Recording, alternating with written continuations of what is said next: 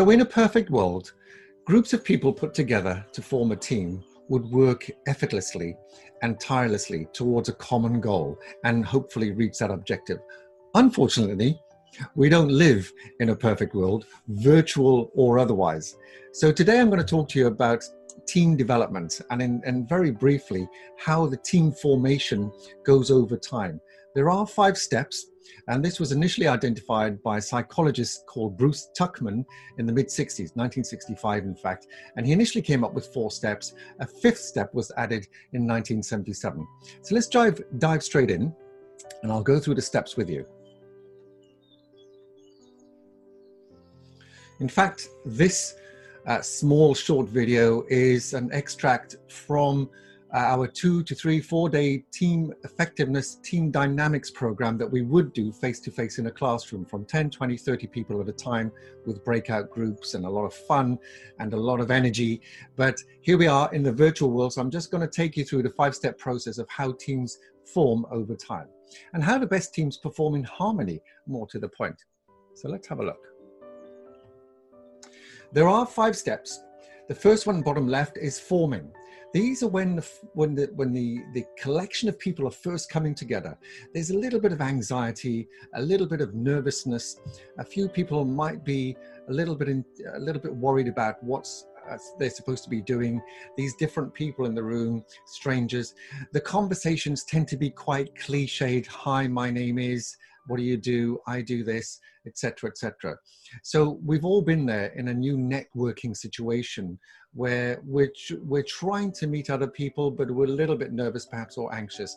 There will be 1 or 2 people who are much more confident and have a strong character and would just go ahead and meet people and be quite happy with that.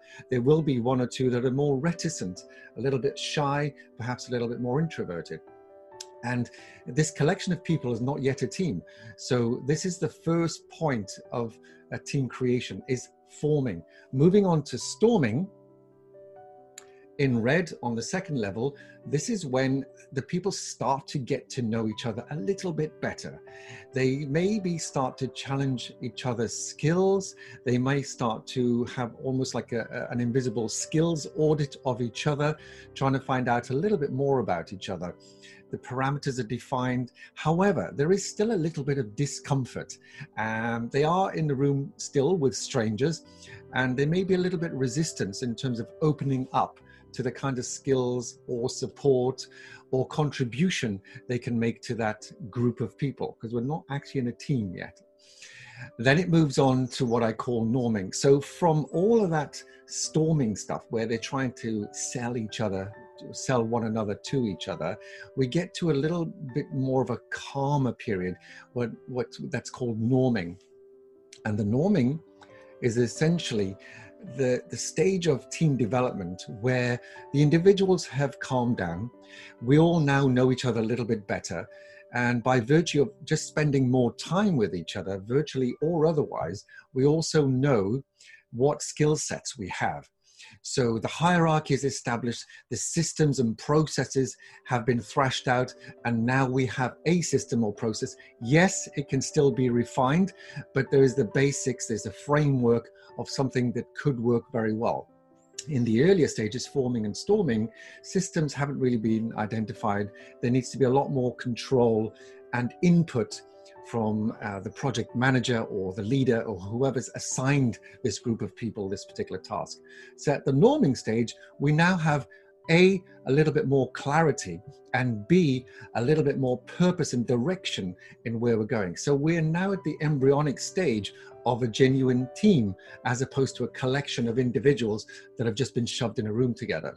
So norming is the foundation to elevate that team into the next level, which is performing. Move on to performing in red, and you can see now when we're at the performing stage, the progress starts to accelerate. The systems are working, the processes are robust, and everybody's now singing from the same hymn sheet. They can see the vision, they have a shared vision, they can see the finish line. They work well together, everything's clicking like a well-oiled machine. Why? Because they've simply spent more time with each other.